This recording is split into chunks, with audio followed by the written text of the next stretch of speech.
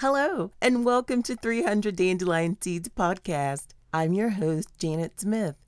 Today, you're listening to one of our 365 daily devotions. In this podcast, our 365 devotions guide you through God's Word within a year. We are journeying through the Bible devotional in 1 year.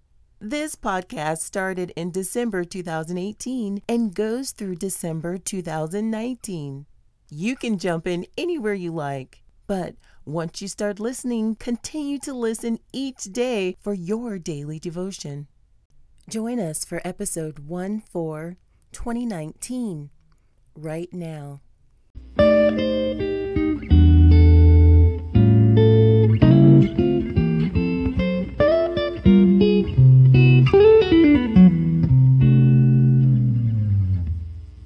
Shine the spotlight. We build monuments to great moments and great people, lest we forget, is etched on the bronze plates of more than one statue. But monuments are more than just memory aids. In building them, we want, above all, to glorify something. We want to honor a person or idealize an event. Shortly after the flood, God made a covenant or agreement with Noah and his descendants. But soon the people forgot God, his goodness, his deliverance, his judgment, and his promise. And they became impressed with themselves, so much so that they decided to erect a monument to themselves. They built their tower to glorify their greatness. It became instead a memorial to their and our greatest foolish human arrogance. We can learn several lessons in this passage. 1, God is good and merciful to us. 2, God is greater than we are. 3, all humans are connected by sin. Read Genesis 9:1 through 11:32. Genesis 9:1 through 11:32. 9. Then God blessed Noah and his sons, saying to them, "Be fruitful and increase in number and fill the earth. The fear and dread of you will fall on all the beasts of the earth, and on all the birds in the sky, on every creature that moves along the ground, and on all the fish in the sea. They are given into your hands. Everything that lives and moves about will be food for you. Just as I gave you the green plants, I now give you everything. But you must not eat meat that has its lifeblood still in it. And for your lifeblood I will surely demand an accounting. I will demand an accounting from every animal, and from each human being too. I will demand an accounting for the life of another human being. Whoever sheds human blood, by humans shall their blood be shed, for in the image of God has God made mankind. As for you, be fruitful and increase in number, multiply on the earth and increase upon it." Then God said to Noah and to his sons with him, "I now establish my covenant with you and with your descendants after you, and with every living creature that was with you, the birds, the livestock, and all the wild animals, all those that came out of the ark with you, every living creature on earth. I establish my covenant with you. Never again will all life be destroyed by the waters of a flood. Never again will there be a flood to destroy the earth." And God said, "This is the sign of the covenant I am making between me and you and every living creature with you, a covenant for all generations to come. I have set my rainbow in the clouds, and it will be the sign of the covenant between me and the earth. Whenever I bring clouds over the earth and the rainbow appears in the clouds, I will remember my covenant between me and you and all living creatures of every kind. Never again will the waters become a flood to destroy all life. Whenever the rainbow appears in the clouds, I will see it and remember the everlasting covenant between God and all living creatures of every kind on the earth. So God said to Noah, "This is the sign of the covenant I have established between me and all life on the earth." The sons of Noah who came out of the ark were Shem, Ham, and Japheth. Ham was the father of Canaan. These were the three sons of Noah, and from them came the people who were scattered over the whole earth. Noah, a man of the soil, proceeded to plant a vineyard. When he drank some of its wine, he became drunk and lay uncovered inside his tent. Ham, the father of Canaan, saw his father naked and told his two brothers outside. But Shem and Japheth took a garment and laid it across their shoulders. Then they walked in backwards and covered their father's naked body. Their faces were turned the other way so that they would not see their father naked. When Noah awoke from his wine and found out what his youngest son had done to him, he said, "Cursed be Canaan, the lowest of slaves. Will he be to his brothers?" He also said, "Praise be to the Lord, the God of Shem. May Canaan be the slave of Shem. May God extend Japheth's territory. May Japheth live in the tents of Shem, and may Canaan be the slave of Japheth." After the flood, Noah lived 350 years. Noah lived a total of 950 years, and then he died. 10. This is the account of Shem, Ham, and Japheth, Noah's sons, who themselves had sons after the flood. The sons of Japheth: Gomer, Magog, Madai, Javan, Tubal, Meshech, and Tiras. The sons of Gomer: Ashkenaz, Riphath, and Togarmah. The sons of Javan: Elishas, Tarshish, the Kittites, and the Rodanites. From these, the maritime peoples spread out into their territories by the clans within their nations, each with its own language. The sons of Ham: Cush, Egypt, Put, and Canaan. The sons of Cush: Seba, Havilah, Sabta, Ramah, and Sabteka. The sons of Ramah: Sheba and Dedan. Cush was the father of Nimrod, who became a mighty warrior on the earth. He was a mighty hunter before the Lord. That is why it is said, like Nimrod, a mighty hunter before the Lord. The first centers of his kingdom were Babylon, Uruk, Akkad, and Calneh. In Shinar, from what land he went to Assyria, where he built Nineveh, Rehoboth, Lur, Calah, and Rezin, which is between Nineveh and Calah, which is the great city. Egypt was the father of the Ludites, Anamites, Lahabites, Neptuhites, Pathrusites, Cashluhites, from whom the Philistine came, and Caphratites. Canaan was the father of Sidon, his firstborn, and of the Hittites, Jebusites, Amorites, Girgashites, Hivites, Arkites, Sinites, Arvadites, Zemarites, and Hamathites. Later, the Canaanite clan scattered, and the borders of Canaan reached from Sidon towards Gerar, as far as Gaza, and then towards Sodom, Gomorrah, Admah, and Zeboim, as far as Lasha.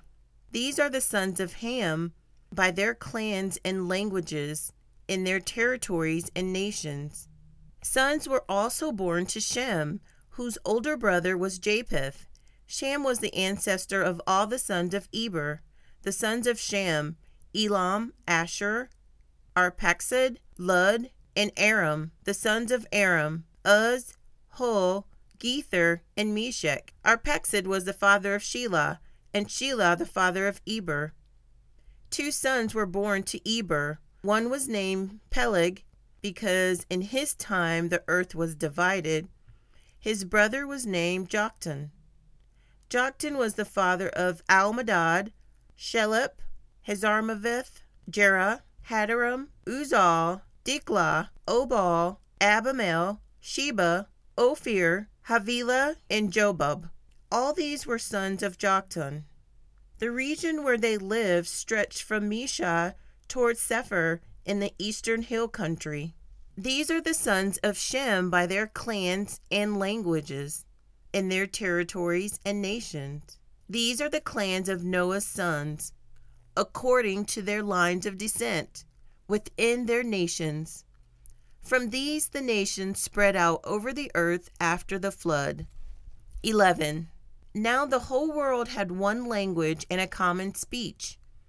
As people moved eastward, they found a plain in Shinar and settled there. They said to each other, "Come, let's make bricks and bake them thoroughly." They used bricks instead of stone and tar for mortar. Then they said, "Come, let us build ourselves a city with a tower that reaches to the heavens, so that we may make a name for ourselves.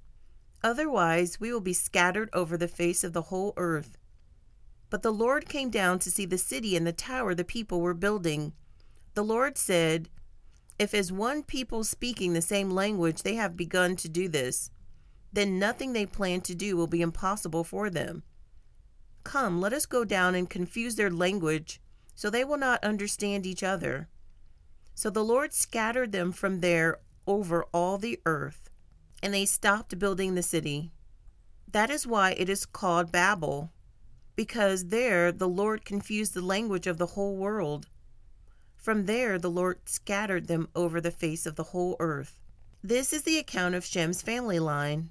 2 years after the flood, when Shem was 100 years old, he became the father of Arphaxad. And after he became the father of Arphaxad, Shem lived 500 years and had other sons and daughters.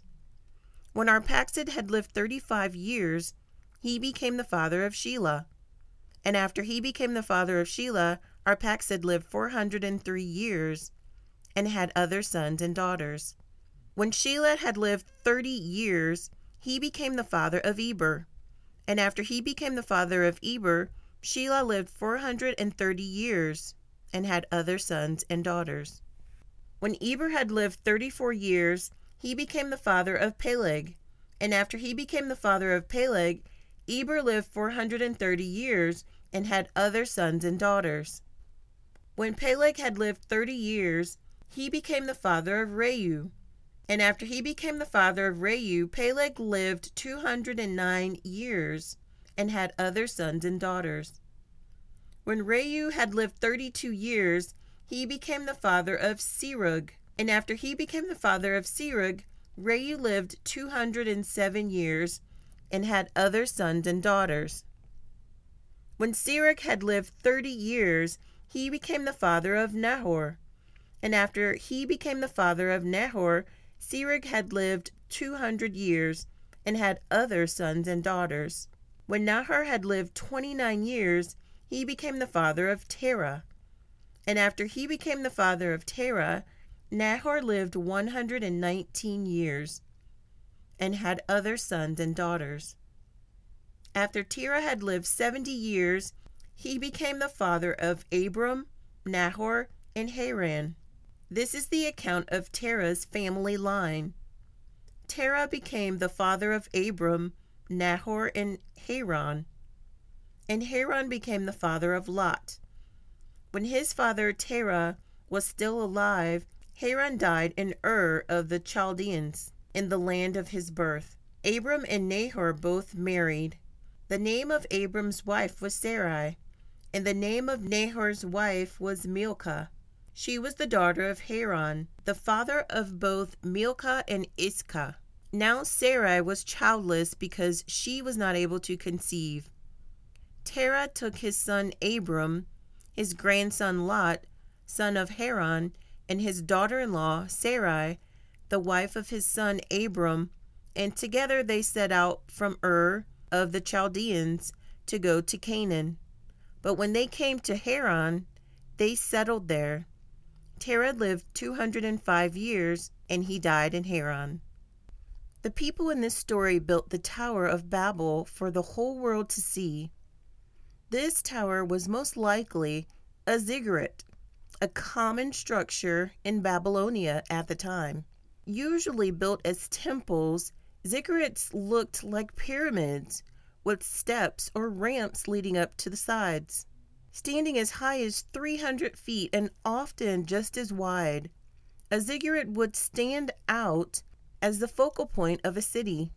Today, people may not build statues, temples, or pyramids, but they still erect monuments, achievements, expensive clothes, big houses, fancy cars, important jobs, to call attention to themselves. When we use to give personal identity and self-worth, these otherwise worthy pursuits take God's place. God gives us freedom to develop in many areas, but not the freedom to replace Him. At one time, all the people of the world spoke the same language and used the same words. As the people migrated to the east, they found a plain in the land of Babylonia and settled there. They began saying to each other, "Let's make bricks and harden them with fire." Then they said, "Come, let's build a great city for ourselves with a tower that reaches into the sky. This will make us famous and keep us from being scattered all over the world." But the Lord came down to look at the city and the tower the people were building. "Look," He said, "the people are united and they all speak the same language. After this, nothing they set out to do will be impossible for them. Come, let's go down and confuse the people with different languages. Then they won't be able to understand each other."